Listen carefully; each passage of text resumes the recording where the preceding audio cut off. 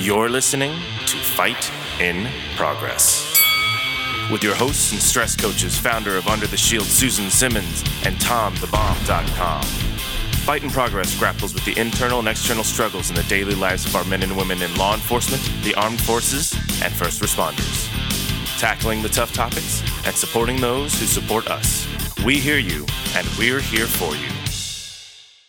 Welcome back to Under the Shield Presents Fight in Progress. You're already laughing. Look at you getting it right this morning. On the first try. It's right? only your 60th episode. Well, I know, or but something. yeah, but the first try this morning. Anyway, yes, this is Susan Simmons, your host with, who are you this week? Tom. Just Tom? Just Tom? He used to be TomTheBomb.com. Boy, you're getting demoted or something. According to the last photo on Facebook, it was Tom's Nut House. If y'all didn't know, my co-host owns another side business called Thomas Nut House. Not the Thomas Nut House or Thomas's Nut House. It's called Thomas Nut House. Just check it out on Facebook. Yeah, we've got a proud picture of him standing in front of it. You've been lying to me, holding out on the revenue. I know. I couldn't believe that we had to drive past it. I was hoping that you'd just have blinders on and miss it, but.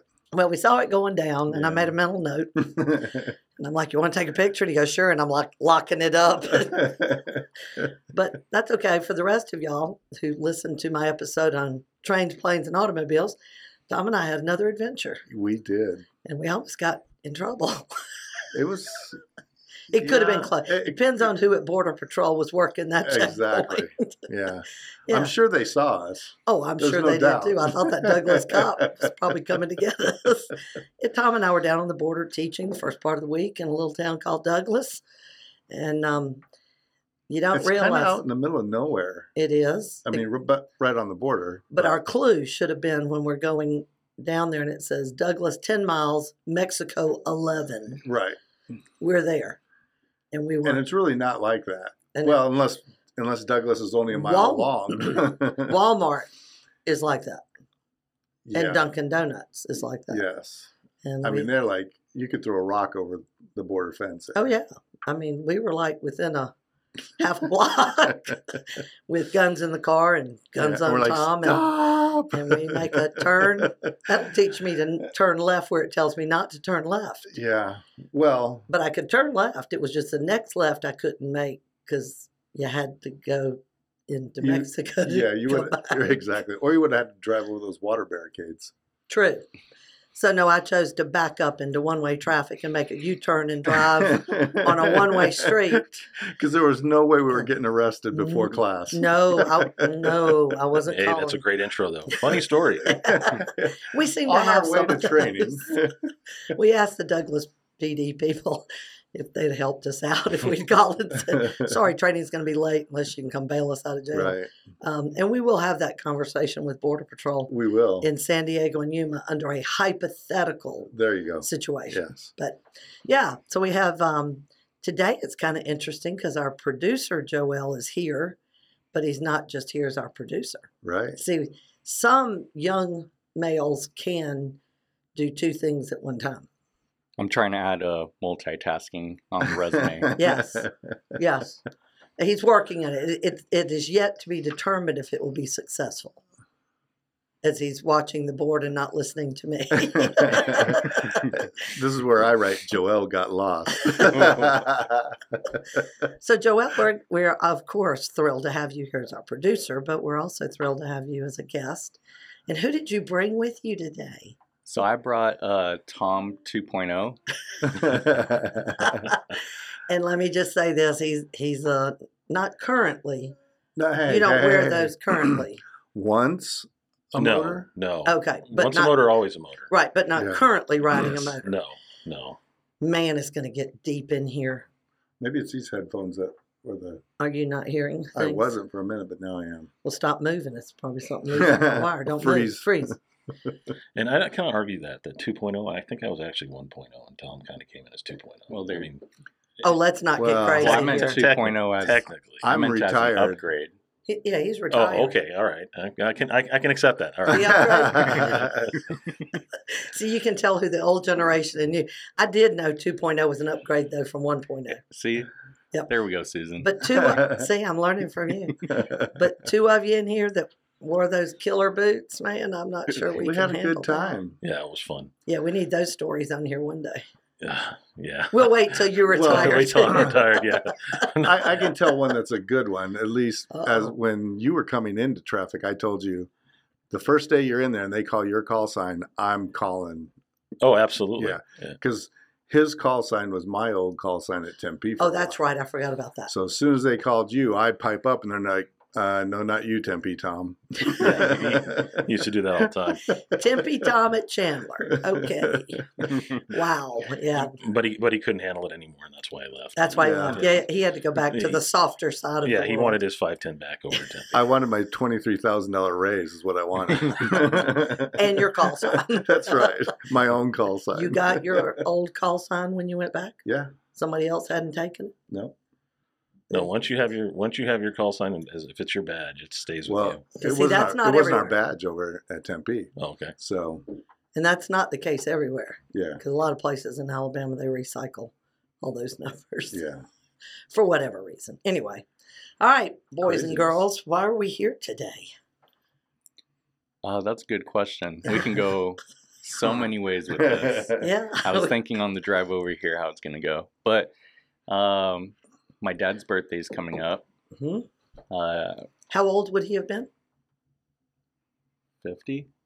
No, I think it It's would have been 72. 51. 72. Oh, Lord. Now we got to do math in here Oh, between Yeah, the he four would have of been us. 50. He would have been 50 because Okay. he was just a little bit older than I was, and I just turned 49. so- Okay. Yeah. All right.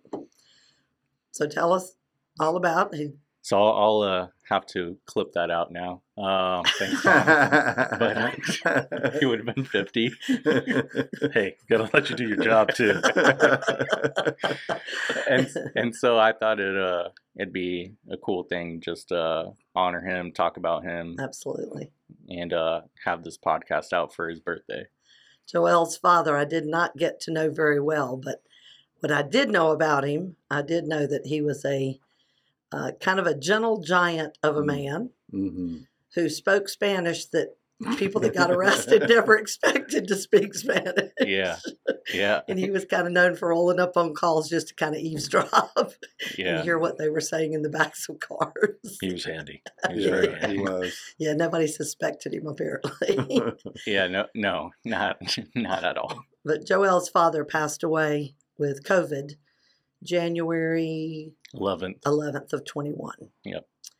Yeah, 21 was a really tough year for Chandler Police Department. Absolutely. Lost 3 that year, 2 to Yeah. COVID. And Joel's dad, Tyler, was the very first one. Then we lost Chris and we lost Jeremy to COVID also. So hard year, but I think the topic today is very appropriate because I don't think enough people think about the families in these deaths of Yeah, officers. yeah. I wanted to go. This could be 3 podcasts long, but And it might.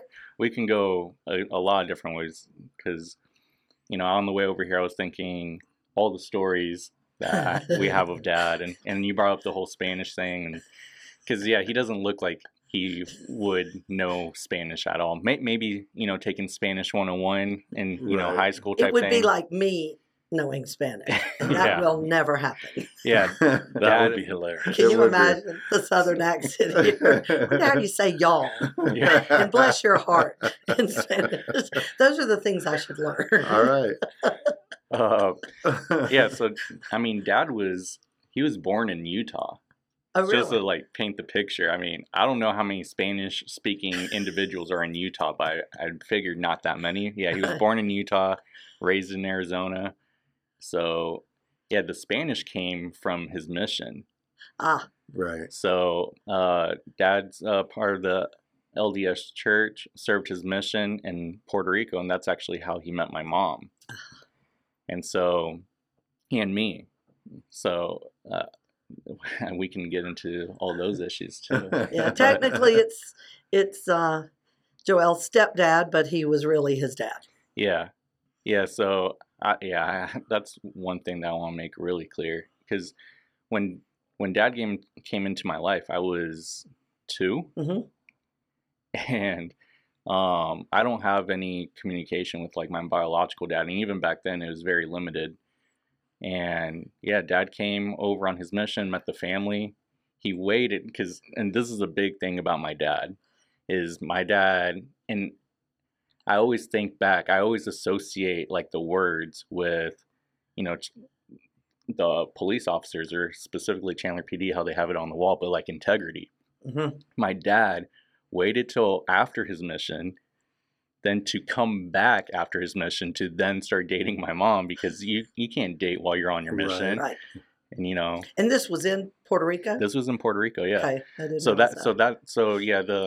know they prepare you, you gotta learn the language and all that. He served his mission, came back after his mission to date my mom, and then eventually asked for her hand in marriage. And I mean, one thing led to another. My mom thought that, because my dad was open to living in Puerto Rico, but my mom thought that it would be a better opportunity specifically for me to come out here, because I mean, there's better schooling out here, there's more job opportunities out here. Sure. And I mean, just the whole custody headache stuff I wouldn't have to deal with, because there's whole stuff there too. And so just kind of get me out of that situation to a better situation, better environment. She's like, why don't we just, move over by you, and we'll be, closer to your family too. And so that's how we ended up coming out here. But I mean, yeah, I think I was 3, maybe 3, almost 4 when they got married. And so, yeah, I mean, Dad's been in my life the whole time. And you're how young now? Yeah, I'm still a baby. I'm 31 now. Yeah, he's still a baby. That's right. I could have given birth to you. God, that was really. I have kids older than him too. I know that hurts, but did your dad always want to be a cop? Yeah, he wanted to be in the armed forces. He wanted to be like in the Army, but just with number of issues. So he had kidney issues that came from the family.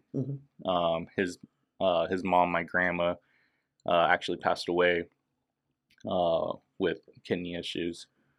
And so he had that. He ended up needing a kidney transplant later. So my dad went through all sorts of health issues. Well, some of it was induced by the job too. Sure. Tyler had actually died twice before he even went to the police academy. Really? And he was on a run with a bunch of other guys. It was the middle of the summer, and he dropped from dehydration. And mind you, he already had that kidney family history to begin with. Sure. So then he had his heat stroke, and he coded twice, and they were able to bring him back, obviously. But then that attributed to other issues, which then later led to him needing the kidney transplant later on. But that wasn't until 2001 when it happened. No, the transplant. He didn't get that for like 10 years. Yeah, 12 years after. So and keep in mind, again, when I say gentle giant, I'm not just kind of sugarcoating that word. Tyler was how tall? And 6'4" and big. Yeah. Big. 6'4", about 280. Yeah, he's a big man. Yep. And so I didn't know that I knew about the transplant, but I did not realize he had. And why was he out running? Was he getting himself ready for the academy? Well, they used to take the gazelles, who would always do their runs from the department, and they'd say, okay, new recruits, let's go out for a run, get you ready for the academy. Because back then you actually did a lot of running and everything else in the academy. Right. That we don't do nowadays. Exactly. And they're out on their run, and he dropped. And so then that started. So then he got through all that, and then he went into the academy, and then did he have to recycle, or he wasn't far enough in the process? Well, no, they were scheduled to go to an academy class, wow. And this just pushed everything back, because obviously he had to be medically cleared and get through all that first, and so that pushed him back a little bit going to the academy, and that's probably one of the reasons why we were a little bit closer in start times with the department. because he didn't go with that original class. Sure. Now, how did y'all wind up though in Arizona? You didn't go to Utah when they got married, or when y'all moved here? No, at that point, his whole family was living out here. Okay. And so that's how we came. Yeah, everyone asked me that. From Puerto Rico to Arizona is not a normal transition. You usually hit East Coast somewhere first, Florida. A little bit of a culture shock too, Oh, a little and bit, yeah. environmental conditions from this Southerner who moved her butt out here voluntarily. Yeah, 10 years ago. It's way different. I mean, even like people of like the same subculture, Mhm. Arizona is, as far as Spanish speakers, mainly, Mexican heritage. Sure. Our Spanish is different. Mhm. And yeah, that'll get you in trouble sometimes. We have different words for stuff that isn't good for them. And yeah, there's some funny stories there. But Yeah, we were laughing. We had dinner with Lieutenant Colonel Dave Grossman a couple of weeks ago, and Dave was telling the story of teaching in Spain. And I said, they speak English? And he goes, oh, no, we had a translator. A And very he's- good translator. Yeah, apparently. And he said that he got up and was talking about how cops in America have a magazine in the gun and 2 on their belt. And she translated magazine to, Oh man. what was the word? Periodical. Yeah, periodical.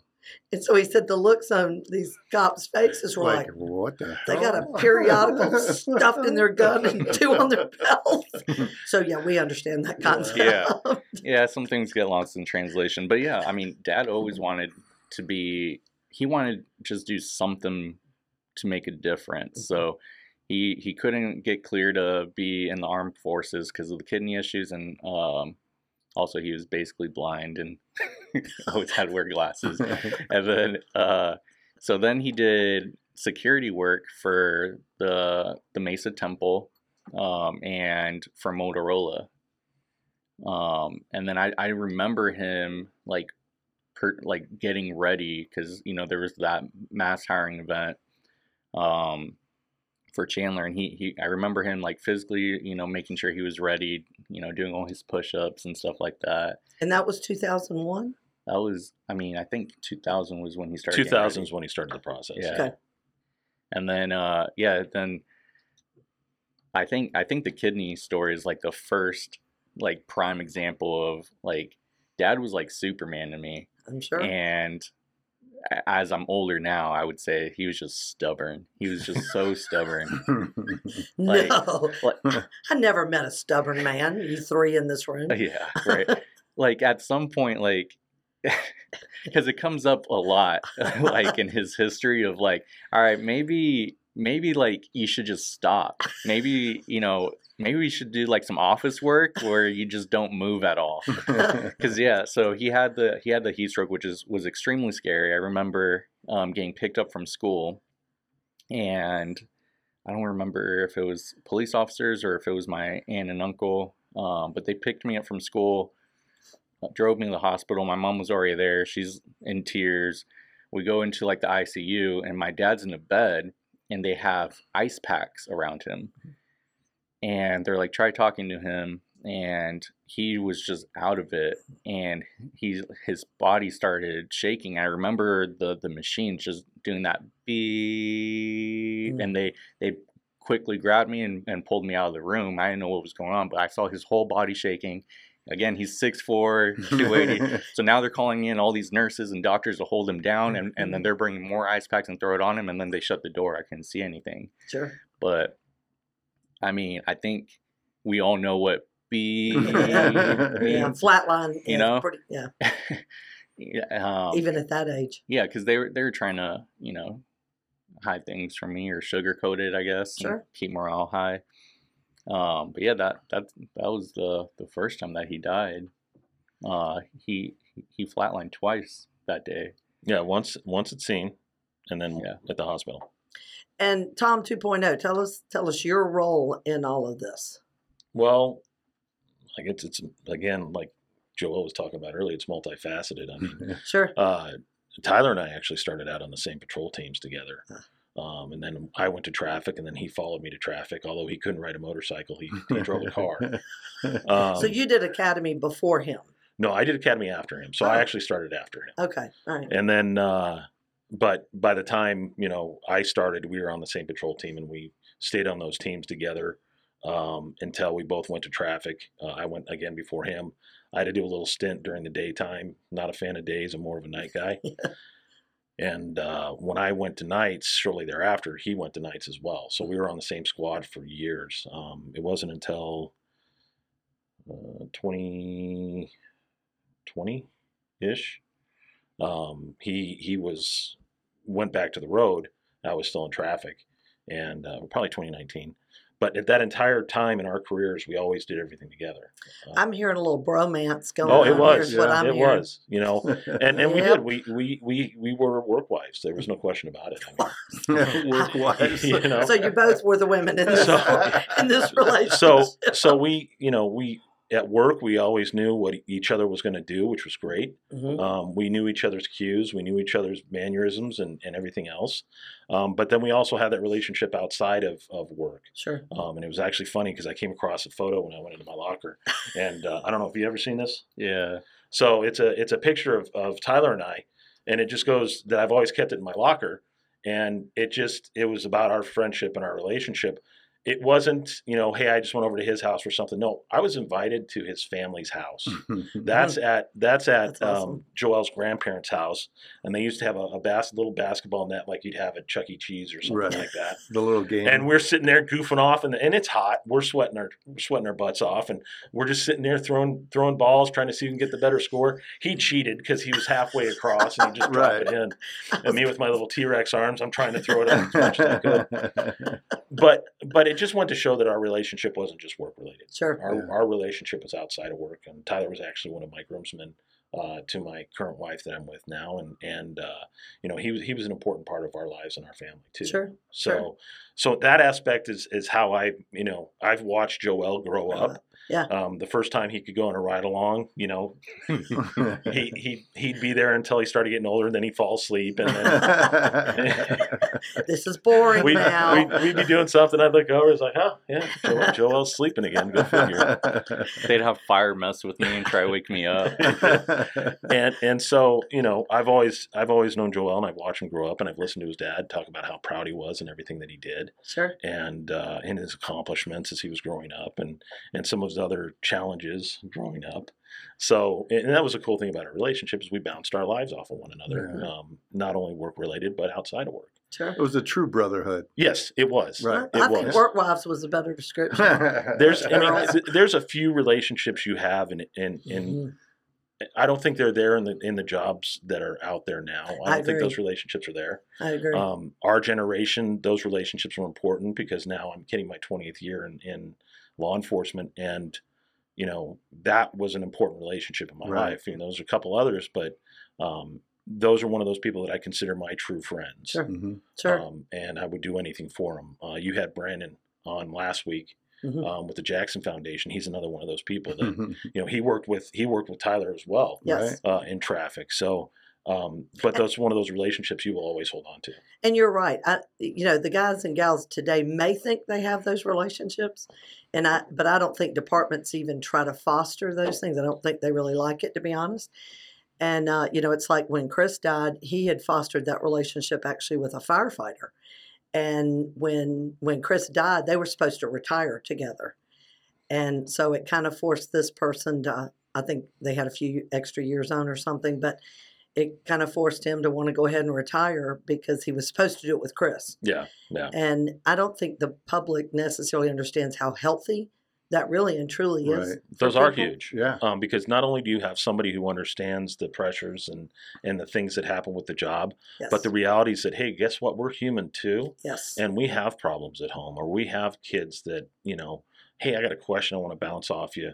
You have those relationships and those trusts that you can put into those people. And that's important. And your kids are younger, obviously, than Joel. So I Yes. assume Tyler was even a big part in helping you even know how to be a dad to those based on Joel. To an extent, yeah. I mean, there's some things, my my family stuff is a little bit different than, Sure. but then a lot of same, at least in this environment in law enforcement and the things we deal with and the challenges we come across. But I could rely on him for pretty much anything. because he'd already seen it and raised it. Or I learned by the stories that he would tell me. So Don't this do happened. Middle note. Or like when Joel didn't know how to change a tire. Hey, I can't leave. Can you go help him? and I'm showing up at a truck stop helping him change a tire in the middle of the night because Tyler couldn't get over there. Okay, this is the jack. And this is where we put it. Come on, Joel. Let's learn a life lesson here. So Uncle Tom taught you some things, did he? All right, look, for the record, we just didn't have the jack. Did you have to do the sex talk with him too? Because Tyler wasn't available. Well, that in itself, I would love to have been there for that one, but no, I was not. Darn, he should have included you in that. But our relationship, I mean, we went through some challenges, Tyler and I, in our careers. I mean, in 2016 when we lost Dave Payne, Yes. we were both assigned to the families as liaison officers, and that was an eye-opening experience because you see firsthand how these types of things affect the families. Right. It was good that Tyler and I were able to tag team this because a lot of times you would only have one officer who would be the liaison. Sure. But with the with the Payne family, it was you had a very strong LDS presence in part of that family, and then you had the other part of the family which wasn't as much. Sure. And there was a lot of them, and there was no way I could do it by myself. So Tyler took the LDS side because he was a very strong follower of the church, and Right. and his faith was strong. Mm-hmm. So he was perfect for that. Sure. In fact, he gave the eulogy at Payne's wedding, or excuse me, Payne's funeral when he passed. And you know what? Now that you say that, I think that's the first time I met you and Tyler. Probably. Because I had just come on Yeah. within the last few months. And I think that's when I first met Tyler, now that you say that. So that was an eye-opening experience because you see the different dynamics in families and how this traumatic event affects all of them. So then you fast forward, and it's Tyler. You know, it's something none of us ever expected. Right. I got a call from Joel saying, "Hey, you know, this is what's going on." I'm like, "Oh, I just thought he was sick. I didn't know." By then he was back in patrol and I was still on nights, and I had no idea what was going on. Sure. And then I found myself in the same shoes again. Right. And not many officers have to go through this experience twice. Being close to the person that had passed, Right. and having to deal with the dynamics of the family, or even wanting that responsibility. But I gladly accepted that because Tyler was an important part of my life, my wife's life. Right. Sure. And I felt that connection to the family as well, again, because they would welcome me into their home. Sure. Is there any training out there? It never even occurred to me until when I were talking about it, but is there any type of training out there for liaison officers to prepare them ahead of time rather than being thrown into it? If there is, let me know. Exactly. So There should be. it's been a trial by fire. Make a note of that. I've learned. And Tom the Bomb. that's how it was at Tempe too. I mean, there was no training. There should be. I've learned from mistakes Mhm. I've made, and there's some challenges that you, especially as that connection to the family. Sure. The good thing is, the good and the bad. I mean, obviously losing Tyler was huge, but Joel's older. Joel's an adult. Right. Payne's was different because he had a small daughter and a stepson who were still under 18, you know, just starting their teens, things like that. And those were challenges I was not ready for. Sure. Because I'm trying to be there for them, but at the same time, my role is I'm not a parent. Right. Right. I'm not replacing a parent. Right. But I'm being treated as if I am the replacement, and that isn't my role. Right. I mean, obviously, I'll do anything for anybody. Sure. Just like, you know, currently I'm also doing the benefits coordination for the department. I didn't ask for that. You know, it was something. You missed a meeting and Tom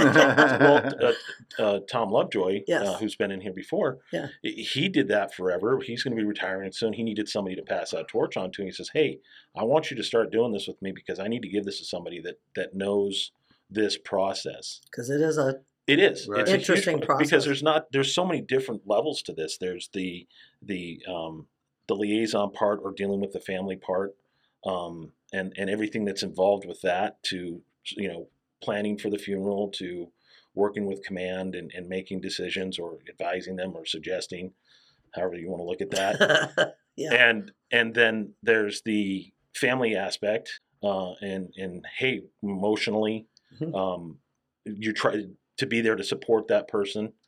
And then on top of that, you've got, Sorry, we have somebody knocking on our door trying to get in the building. I don't remember the. We'll have to edit this part out. Yeah. Yeah, we'll have hold to on. edit. But there is a point I want to make that I think it's also important to mention too, that while you're doing that, 48 hours prior to Dave Payne's death, when you had to step in as liaison, you had another officer die. Yes. We had Brian had Holmes, who was two down.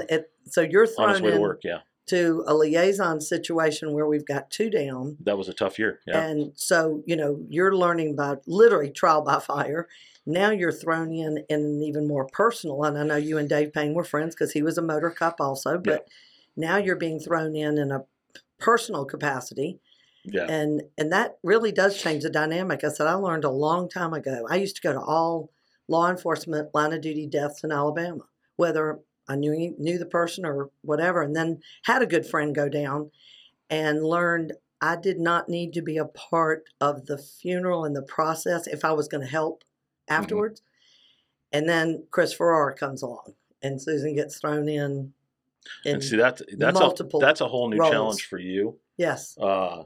In the sense that you have that emotional connection, but not only that, you have a job to do as well. Right. I mean, just like you did. you are, so you're torn at that point, and then it comes into question: are you making decisions based on what's best for, for you, for Under the Shield, or are you basing it on what's best for Chris or Chris's family? So Yes. there's a lot of aspects of that are very challenging. Yes. And I've just kind of had to evolve and learn from my mistakes and try to remember what things worked well, what didn't work well.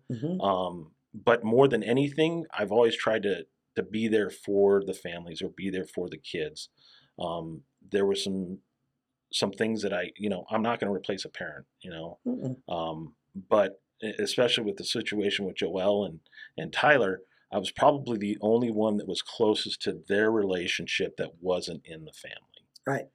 So that gives me at least a little bit better perspective. Right.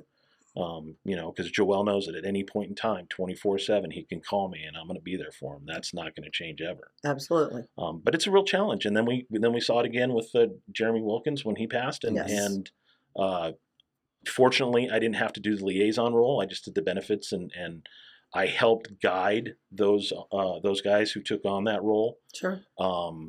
Just like with the liaison that was assigned to Chris when he passed. Well, one of those was Jeremy. Yeah. So the was family had a Jeremy. double whammy. So that was a double whammy, and it was for the officer that was helping too, because Absolutely. now he was having to deal with that. And he told me at the end of the day, he goes, if you weren't here to help me, like when we went to police week, Yes. if you weren't here to help me in knowing everything that's involved with this, he goes, I don't know what I would have done.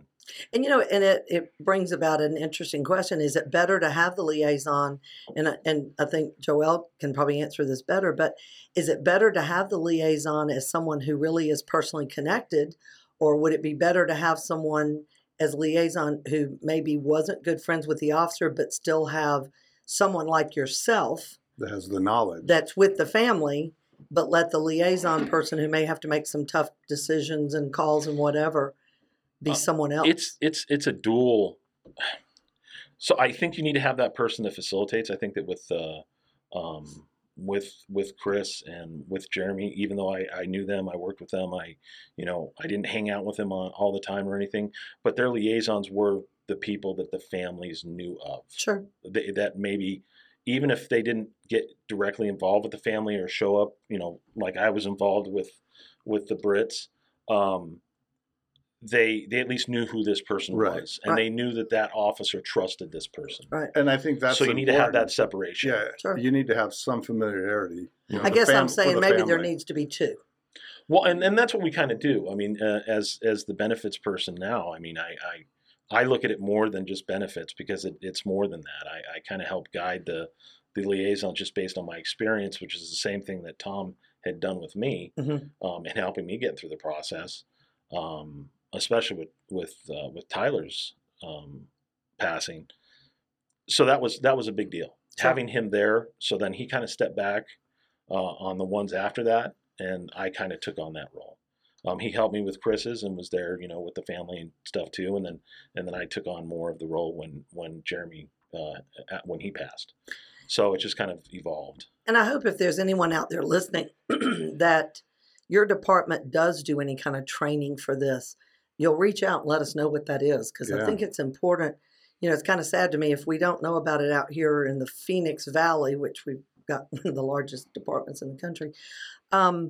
Then, is somebody doing this? And that's why we felt it was really important, and we were excited when Joelle wanted to become a stress coach with us, Yes. because Joelle's going to be able to deal with older kids, even late teens, because he still looks like he's 13. But anyway, the beard does make him look a little bit No, older. That's why he Yeah. has it. When Yeah, he when he exactly. told me he was going to be coming on and working with Under the Shield, I thought it was great. I thought it was dual purpose. One Yes. helps him Right. through his healing process, which is a constant thing. Absolutely. But it also allows other people the opportunity to see somebody who's been through the same thing Mhm. and gone through some of the same challenges and knows that they understand exactly where they're coming from. Yes, And that then puts the trust in that person with Joelle. sure. His perspective is so different from like mine or yours. Absolutely. Yes, we've lost friends, but Right. and I lost my dad at 28. So in that vein, I can really empathize Right. with him, but it's from a different place as the child of a law enforcement officer. And I think the family is a group, as we've said many times on this show, the family, not by anybody's intention, but the family's really left out of so much of what we call a lifestyle. And we got to stop this. We need to be, we actually at the training we did in Douglas, I think it was the lieutenant that told us he had his son Right. come in the training. And he was, if it's who I think it was, he appeared to be probably mid-20s, maybe. Yeah. At least around 18. Okay. Something And like that. again, everybody looks young to Right. me, but I think that's important that we start to do that. And a lot of that doesn't need to come from me and Tom, but it needs to come from Joelle. It needs to come from other cops, kids, even as adults, who are able to get up and talk to them. I mean, my son and daughter could certainly speak about Right. the law enforcement lifestyle, not losing a parent. But I think it's important, if we really want families to remain healthy in this industry, that we start to do more work in that vein. It's challenging, though. I mean, if you look It at law is. enforcement as a whole, I mean, we try to shield our families Mhm. from the nonsense that we have to deal with, and Right. it's not because we don't think that they can't handle it. I mean, granted, there are some that can't, and that's why a lot of marriages fold. Right. Is because the other person that's in that relationship can't handle the things that are going on because they don't understand it. Well, how can they if we don't teach it? That's what I've always said. This is true, but then there's some that just don't want to have anything to do with it. Well, and again, I remember when Marshall was getting hired on with DEA, there was a conversation with another agent and spouse. And so I was very well prepared for what I was walking into. And it's a good thing, because I think that's important. And you guys can't train spouses Oh no. because you've never been the spouse. It needs to be a spouse of law enforcement. Well, technically now, his current wife is a law enforcement officer. But prior to that, and I think there's a lot of people out there that try to train families who haven't been on that side of the fence. And it is a whole different side of the fence. And again, I think it's also, I can't train kids like Joelle can, or talk No, to the kids that's true. like Joelle can. And he'll have a specific connection to it. Absolutely. And he's over here. I see his brain turning. He's going, she talking about me. I got to get up and talk in front of a bunch of people that are kids. Oh, yeah, by the way, I forgot to tell you, that's in your job description in fine print. You're producing, you're coaching, and you're teaching. Well, no, I think it's important, because to be honest, I mean, there's so many instances, like looking back, that's what I'm thinking of. I'm going back through memories, but there's so many times where I just didn't understand specific behaviors that I now understand I mean, there's stuff that just like 2 weeks ago or whenever it was that we wanted to go see, you know, Dave Grossman speak, that there's things that he said that just like resonated and Light clicked. bulb moments. Yeah, because and maybe it's just so my dad's very, very private. I mean, dad's the type of like he just wants to stay home, relax, or like go to the movies. Like it's like he's that like was his thing. he Was it loves really? movies. Actually, we did a couple marathons together. Yeah. That hey, I want to go do this. I'm like, all right, let's go. So they had like a Star Wars marathon. I'm like, yeah, let's do it. So we're there with all the nerds and the Star Wars nerds that are hanging out, showing up their lightsabers and everything. And you've got us sitting in the back just watching movies. And Please tell me you had lightsabers. we're not going to discuss. That's a visual. But that was his like getaway. Yeah. Sure, Movies were his getaway. Right. sure. And he would always go when something new would come out. Well, you don't have to talk. You just sit and focus. Yes. And that's like my thing now. My go-to is like I love movies, and that came a lot from my parents because they both love movies. The marathons is different. That's dad. And that's me and dad. Like me and dad will binge watch. Like we'll start on like the first Star Wars or the first like Marvel movie. It's like I mean we got through one. We might as well do the other 20, right? But Who we has did something that better one to too. yeah. But like just my dad was a very private person, and so like outside of those things, like when he'd say he'd go out and it was with like Tom was like his friend, like Tom was his best friend, but like his only friend, like in my mind, like Tom, like it's only Tom. So like going back to your question of like who the families would like, I think, and you brought it up one time in training, I think it should be up to the families who gets that. Yes. But me personally, I wouldn't want anybody besides Tom Sure. helping us through this process. And that is an important thing. And it's something else, again, DEA did. I don't know if they still do. But I was given the emergency contact form to fill out. I was the one who said who I was most comfortable coming to give me that news. I was the one who said who could pick up kids, all of those kinds of things. And They still kind of do that to an extent. I mean, with my first wife and my second wife, if something happens to me, who do you want coming to the door? mhm, Right. And funny enough, with my second wife, she told me who she did not want to have come Right. to the door. Exactly. right. Is there specific people that she did not want there? I'm Sure. like, you got it, whatever. Sure. And my contact was Tyler, and Tyler's contact was mine. Sure. Um, Well, and that's the whole thing. it's who we're going to be most comfortable with, and you may not know who that is. And I didn't have to panic every time somebody rolled up my driveway because the person that was the contact knew and called me ahead of time, you want coffee. So it really puts the families at ease a lot about a lot of things. And it's simple. And you know what? The other part is we actually feel like somebody cares what we think. yeah, We're yeah. kind of included in the lifestyle here, not Marshall coming home and going, well, here's who I put and who do you think it should be? Give me that damn form. I'll fill it out myself. I can write. I'm an adult here. But yeah, But- that's an important point. Yeah, but like so dad, he very private person, and like at home, because and I said this in training, and that, like all the cops are like like how could he say that? But like I said in training that when I was growing up, and dad would in my mind catch an attitude with me and like start interrogating me about just little stuff. Where are you going? What's the address? Who's gonna be there? He's like, do you want to come? And I think one time, like I think Tom one was time following you the whole time. You just never no, knew I'm it. pretty sure Tom showed. Was it you? Someone showed up to my friend's house one time, knocked on the door. They're like, "Just want to see if Joel's here." And I come to the door. I was like, "What the?" And my dad had something. And you were 21?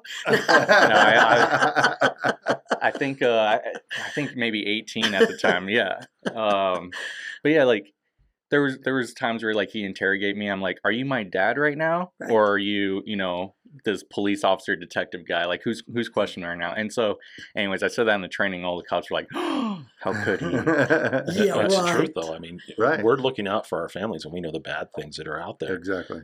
It's not a matter of not trusting you; it's a matter of just knowing because, Because when something bad because happens, when something does, Right. bad happens, or back then you were in the same city we worked in, so we wanted to know if we heard something pop up somewhere that we need to be seriously concerned about it or not. right, or your dad did. You needed to be And, worried about and kids and wives and husbands of law enforcement, let me give you a little hint on how to let them know it without it becoming a real big fight. What I did was he'd start in on me, and I'd go time out, and I'd take a chair and put it in the middle of the floor, sit down, hold a flood lamp bulb over my head, and say, all right, go ahead, I'm ready now. It was a subtle hint, because you know how subtle I am, Tom. Yes. Yeah. And, Like a baseball bat. absolutely. or a red man's stick. But yeah, I mean, I understand it now, Sure. right? And I had the lovely opportunity to work for DCS, and so I was exposed to just a lot of horrific things, that were, officers had to get involved, kind of thing, Mhm. Just parents didn't care. Yeah, parents. Yes. I mean, we're talking like extremes, where babies not breathing and exposed to fentanyl and things of that nature.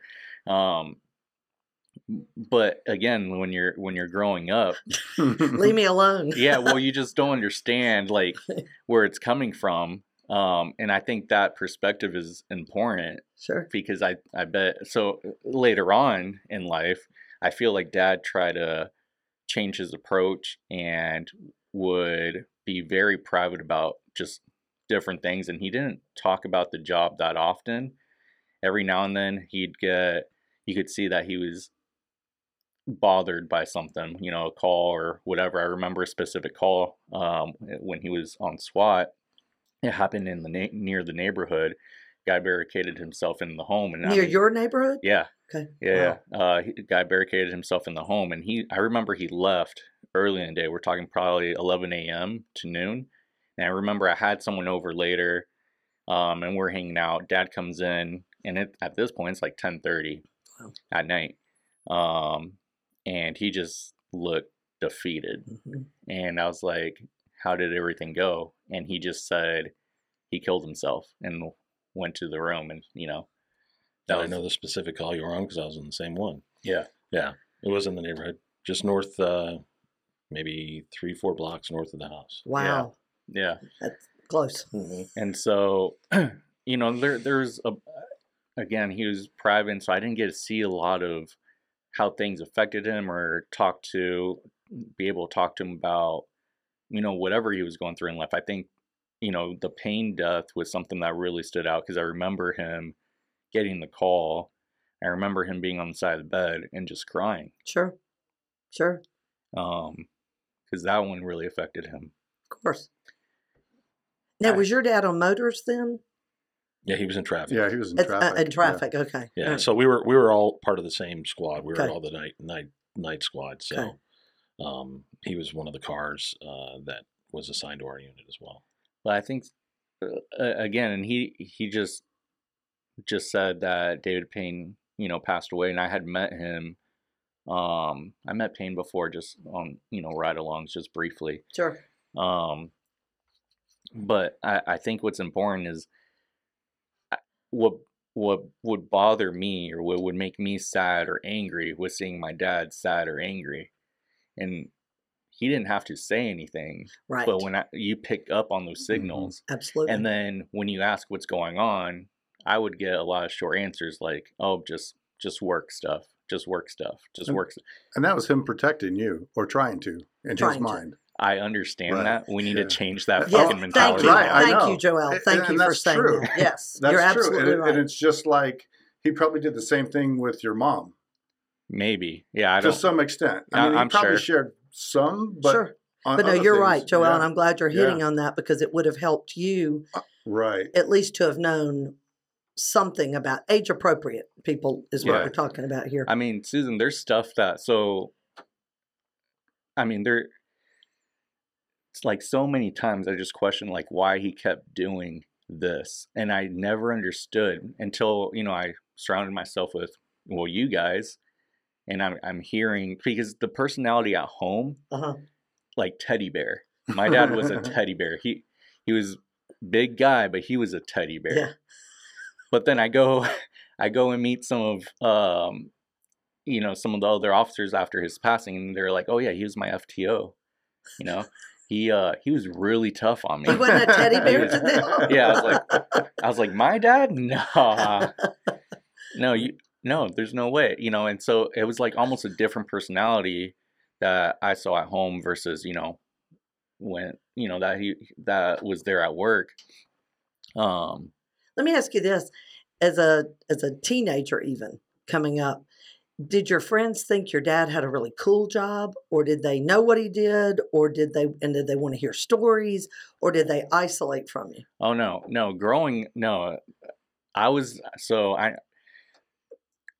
I think it's the generation after me where it wasn't it's not cool anymore. Okay. So growing up, being a police officer was like super. I mean, we still had the DARE officers come. You know, the DARE program was still Right. a thing. Right. And so we had the DARE officers come through, and you know, it was always like, "Can I touch your gun?" No, you can't touch my gun, right?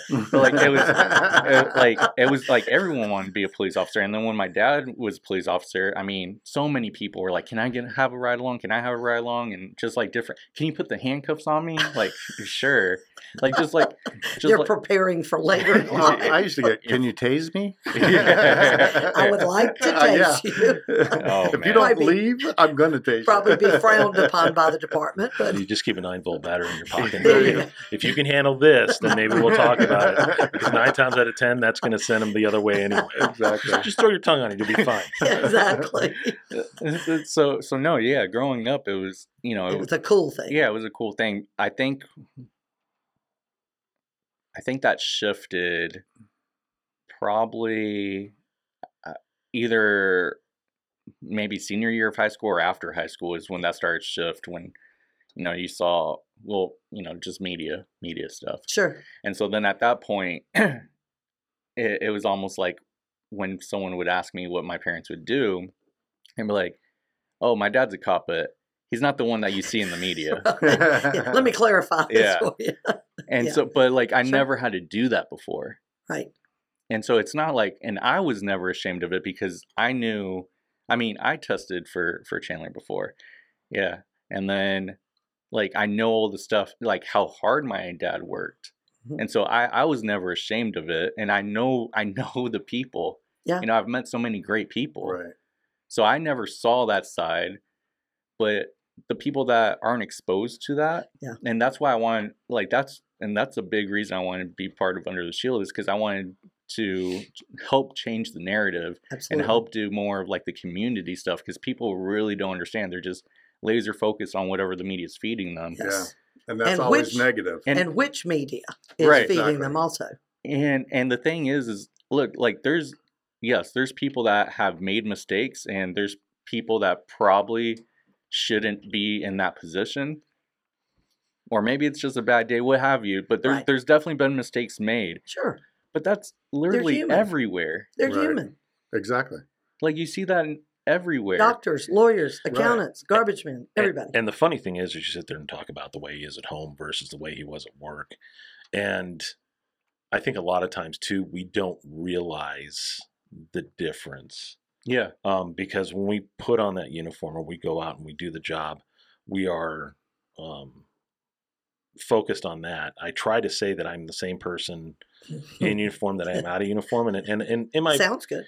well, no, because in dealing with people, unless you are making things difficult, I try to Yeah. keep the same Yeah. attitude with all the contacts that Right. I have, And I think most cops do. and, It's- and a lot of time that's how you get people to talk to you. Sure. But like my wife would say, when you put the uniform on, there's a change. There's a There's a different switch in change. mindset, Right. Sure. And it is, because now I have to worry about being safe. There has to be, though. What's going Yes. on around Absolutely. me. I have to pay more attention to everything. Yeah, that's our concern But that about this doesn't new mean that I- generation coming That's in. right. I don't think they switched to that persona. No.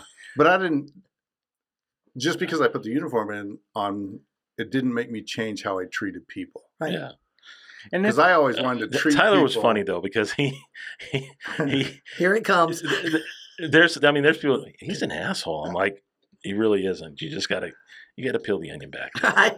You know, See, I once never you- thought that about Tyler. once you, well, but I worked next to him for so long Right. that I saw the difference in Right. How he could be when he needed and how to be. he was. And I mean, to be honest, I think I am officially the only person that's ever heard your dad swear. Yeah. Really? And he apologized for 6 months. I told him finally, I said, if you don't knock it off, I'm going to kick you in the ding ding. Because it was a call we were on, and his voice went up, and I'm like, uh-oh. And I heard him scream, and I heard him swear, and I'm like, Well, this is bad. Oh no. and I just stopped. And I'm looking at the sky, waiting for something to come down and hit both of us, because that just wasn't his, you know. And I knew, and I knew something bad was in the works. Granted, it had all worked out; everything was fine, and obviously, his demeanor changed the demeanor of the people we were dealing with at the time. But it was hilarious because he said that, and I'm like. And the guy was like reaching for a gun. He was right? reaching for a shotgun, yeah. Wow. And Yeah, that would change your demeanor very quickly, and your it- language too. but that's the only time he's like ever swore, ever. Wow. And I've known him forever, and I'm like, and we'd been in some tense situations, you know, working together for so long, especially when we were back in patrol. We stuck around, be partners. He was a extra unit because he was my Spanish speaking white guy, and he'd show up to a call, and we'd be, you know, doing a bunch of stuff, and I never heard anything like that. I'd heard him raise his voice a few times, but most of the time it was just very stern, but wasn't raised, wasn't anything like that. And then when I heard that, I'm like, oh. Tell the story about the guy that was on the roof. Oh man. So we were up North Chandler, and we had a guy that had tried to break into a home and just some bad people, and the guy decided to get up on the roof. Well, I'm up on the roof. I jumped up on a truck and jumped on the roof, and I'm looking for the dude, and I see his little feet hanging out by an AC unit, and the guy jumps up when I announce, and he jumps up and he starts running. Well, I know he's running in the direction of Tyler. And I'm trying to get out on the radio, but everybody's sitting there jabberjawing, and I'm like, so finally I yell, I'm like, Tyler, he's coming your way. All of a sudden, I start running after the dude on a roof. I'm waiting to go through it because the roofs where we were at were horrible. And all I see is a dude jump, and then I look down, and I see Tyler holding the dude up, and then toss him to the ground, and I'm like, oh, that had to hurt, but that was really cool. We didn't have body cam of that, did we? Oh, I wish we did. It was, I mean, it was the early 2000s when that happened, like 2003, 2004. That's great. But he was just a mountain. It was a mountain of a man with big giant hands, and he just had this dude, and he's just hanging from his hand, and gets tossed onto the ground. I'm like, that was really cool. But this is what I mean. Like, I heard this story after Dad passed. Oh, you didn't know it ahead of time. No, That would have been a cool story to know ahead of time. It would have been, but like it would also contradict how he is. Yeah. You know what I'm saying? Sure. Like I didn't see. The only time I saw Dad really get mad is if like he parked too close to his car because he's so big. So now he has like the Mr. Incredible thing going on, trying to get out of his car. That's the only time, like he would, like I would really see him get upset. Like You'd be like, Joel. yeah. See, if you stayed awake for all the ride-alongs that you did, you would have Oh. seen it. So there's that. But you know, when you're Tyler's size, you don't have to yell and scream. Your and mere that presence. was nice. I remember when I first started Chandler and in patrol, I remember Tyler showing up on one of my calls, and I was thinking, all right, good. I'm glad he's here. This is a good presence here. Exactly. Sure. Yeah. And that's what it was. It's just, you know, when you're a bigger guy like he is, Yeah. you really don't have to do anything. No, and he could just stand there and be a presence. Mhm. And I hope he had a chance Compliance, to yeah. clothesline some people as they come around the corner and he's just standing there like hitting Well, a concrete wall. or they just run right into him and fall back. Well, I remember we got into a foot pursuit once, and I'm running, and I make the corner, and I know Tyler's behind me, and all of a sudden here, and he just goes rolling because he caught the corner wrong, and he just went dumping into the grass and rolling, and I'm still chasing dude on the back, and he's getting up. I was like, this is great, but I had this big mountain behind me. I'm like, if I come to a quick stop, he is going to demolish me. You step right when you stop. So it was good because it gave me a little bit more distance, so I didn't have to worry about that. And like I said, those to me are stories kids need to hear this stuff. Right. And I think, too, because there's not a lot of interaction off duty.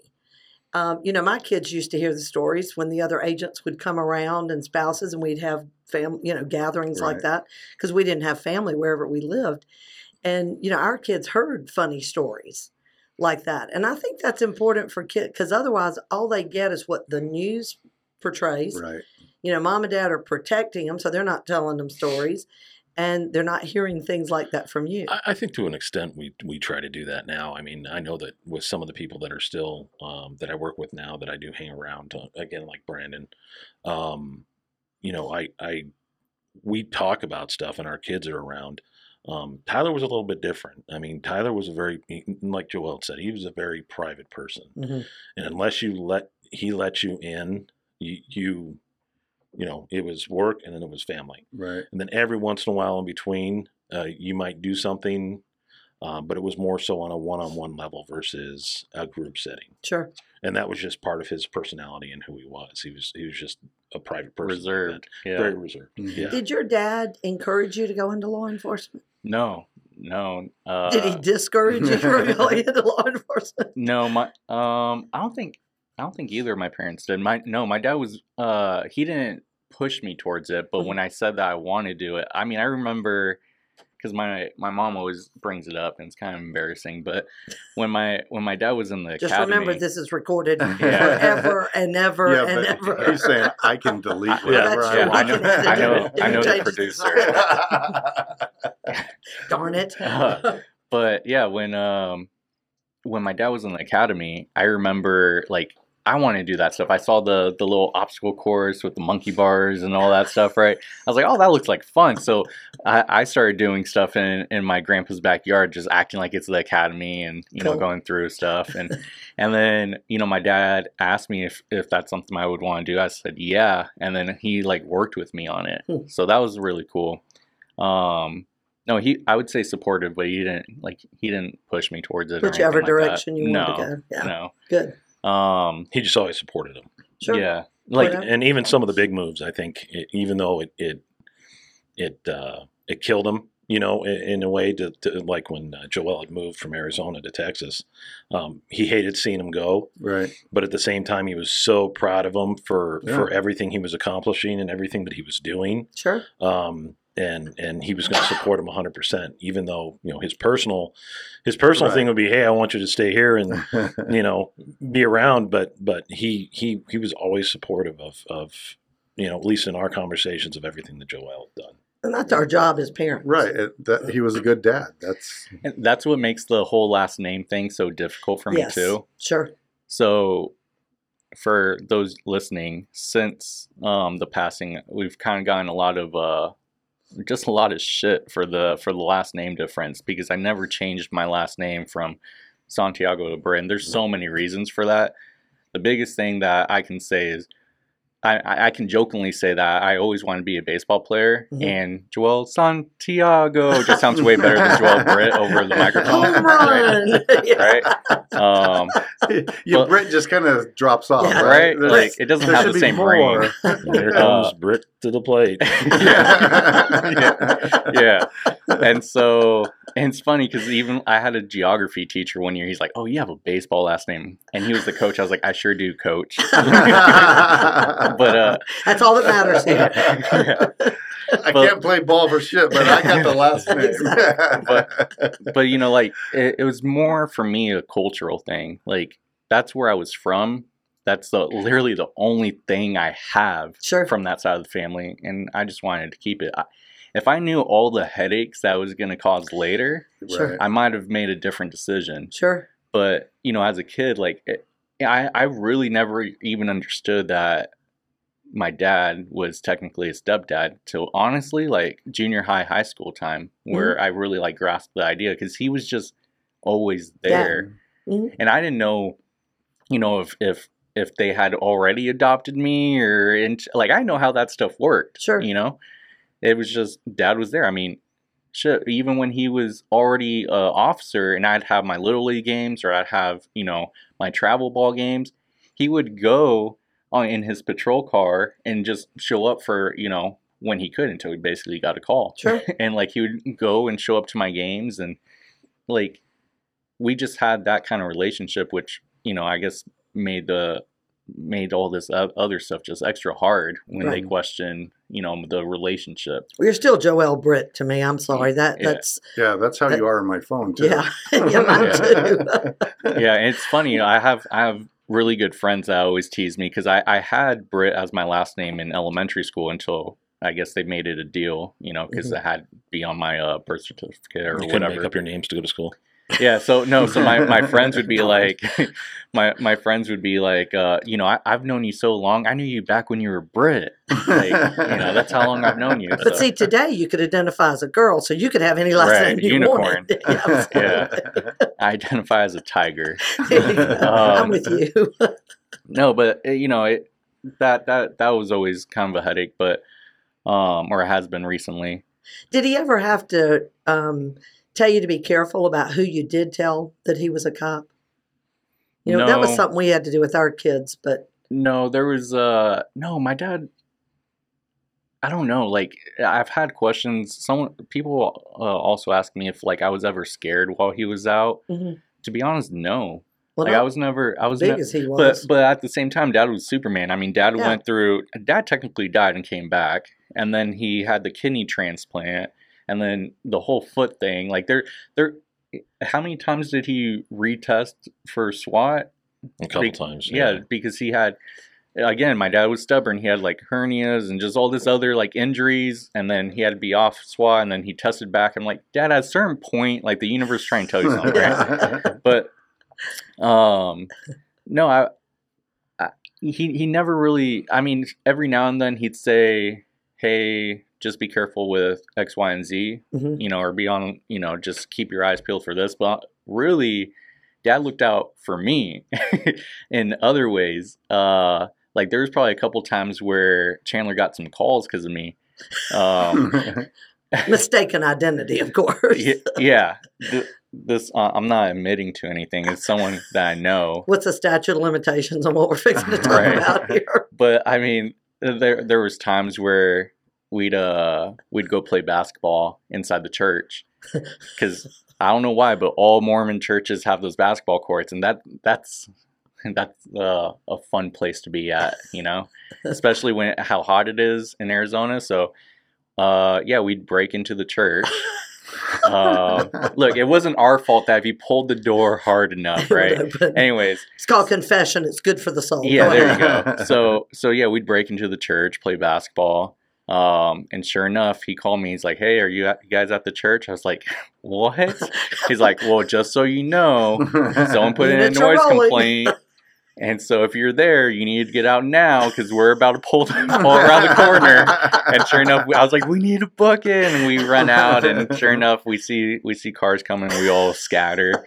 There's other times where I was we'd poop on people's cars. Not real poop, guys. It was this. It's like shaving cream, but it looked like poop, and it's definitely smelled like poop. And so we would just do it to our friends. What I didn't know was one of our friends that we pooped on their car and on their front door. I guess they were out of town and they had their grandparents watching the house sitting. We didn't know, and so grandparents were like, they called it in. It was like, someone just pooped all over our car, and so we got Tom's that. looking like this is news to him. It's the first time you've heard these confessions? No. Okay, No. just making sure. So Well, because they lived in my beat at the time, especially when they with the church. So, but the stake center was right in the same Oh, beat that yeah. I was at. So, You're going, there he is again. Here we go. so yeah, you know, Dad, he'd put me on the right path there, but he didn't scold or yell. He you know, some of the stuff he thought was funny, Sure. but you know, he looked out that way. But no, he really didn't instill. He didn't really talk about. I would think because he didn't want me to be scared or fearful. I mean, he was just really reserved. I mean, I remember. to you, he was just going to work. Yeah. Just going to work, just like any other parent does. Mhm. But he really tried to protect on things. Like I remember a more recent call where like somewhat near his passing, I guess there was a chase guy who was climbing like a fence and then kicked Dad in the face as he like jumped down.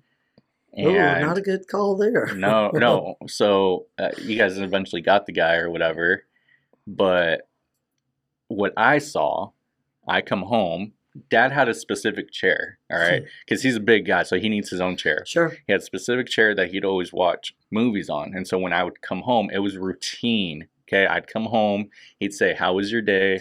I said, "Good." And then he'd be like, "All right, cool." I'd see what he's watching. Is it interesting? No, all right, I'm going to go do my thing. Mm-hmm. I come in. "How was your day?" "It was good." And as I'm like looking at him, I see that he's moving his head to the side so I can't see the left side of his face. Uh-huh.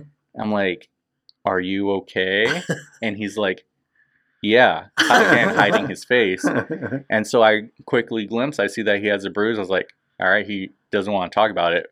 Ro, my fiance, comes home and she's like, "Oh my God, did you see that bruise on your dad's face?" I was like, "Yeah, this stuff happened." I was like, "Yeah, do you know what? Do you know what happened?" "I have no idea." So give it some time. "So Dad, what happened?" "Oh, it was just work." Yeah. Well, obviously, I know the puppies didn't do this. So what and happened? Mom didn't do it. Yeah. You and Tom weren't horsing around again, were you? Yeah. So, and then eventually, like, it took time. Like, I'm talking like probably 2 weeks for him to tell me, just a little bit of that call. Like, Sure. basically the information that I just said, that's all I have. Sure. And, this is like a theme. I mean, back in when I moved to Houston, some shit went down and I still don't know the story. I'm so glad that Tom's here. You don't need to tell it on the podcast, but I got to know what happened. But I mean, Dad was pushed off his team. Dad was pushed off the traffic team, right? And So relocated. I mean, they pulled him off and put him somewhere else. Is that what you're talking about? I mean, He was removed. He was removed from his specialty Removed. and then Okay. put back into patrol. Right. okay, all right. And that was a really big deal. And he didn't tell me about it. And the only reason I found out was because when I was getting ready, because Dad had that undercover looking SUV always parked at the house. And so when I was getting ready to move back, my mom's like, "Hey, so Dad doesn't have that the DUI car." I was like, "Okay." He's like, "Oh yeah, he's not on that team. He's actually been pretty sad about it." I was like, "What? Well, what happened?" She's like, "Well, your dad was under investigation. Someone put in a complaint, and he was investigated." I was like, "Well, what happened?" And like, she didn't really have all the details, and then I never got it from Dad. And all I heard, Dad would keep it very short. Oh, it's just basically some BS. Mm-hmm. And I never got the story. Like, I can't tell you like how much that bothers me now. Sure. Oh, absolutely. Absolutely. Well, your brain's going to try to plug in what you don't know. And that's why it is so important for families to get information, even about the bad stuff. Yeah.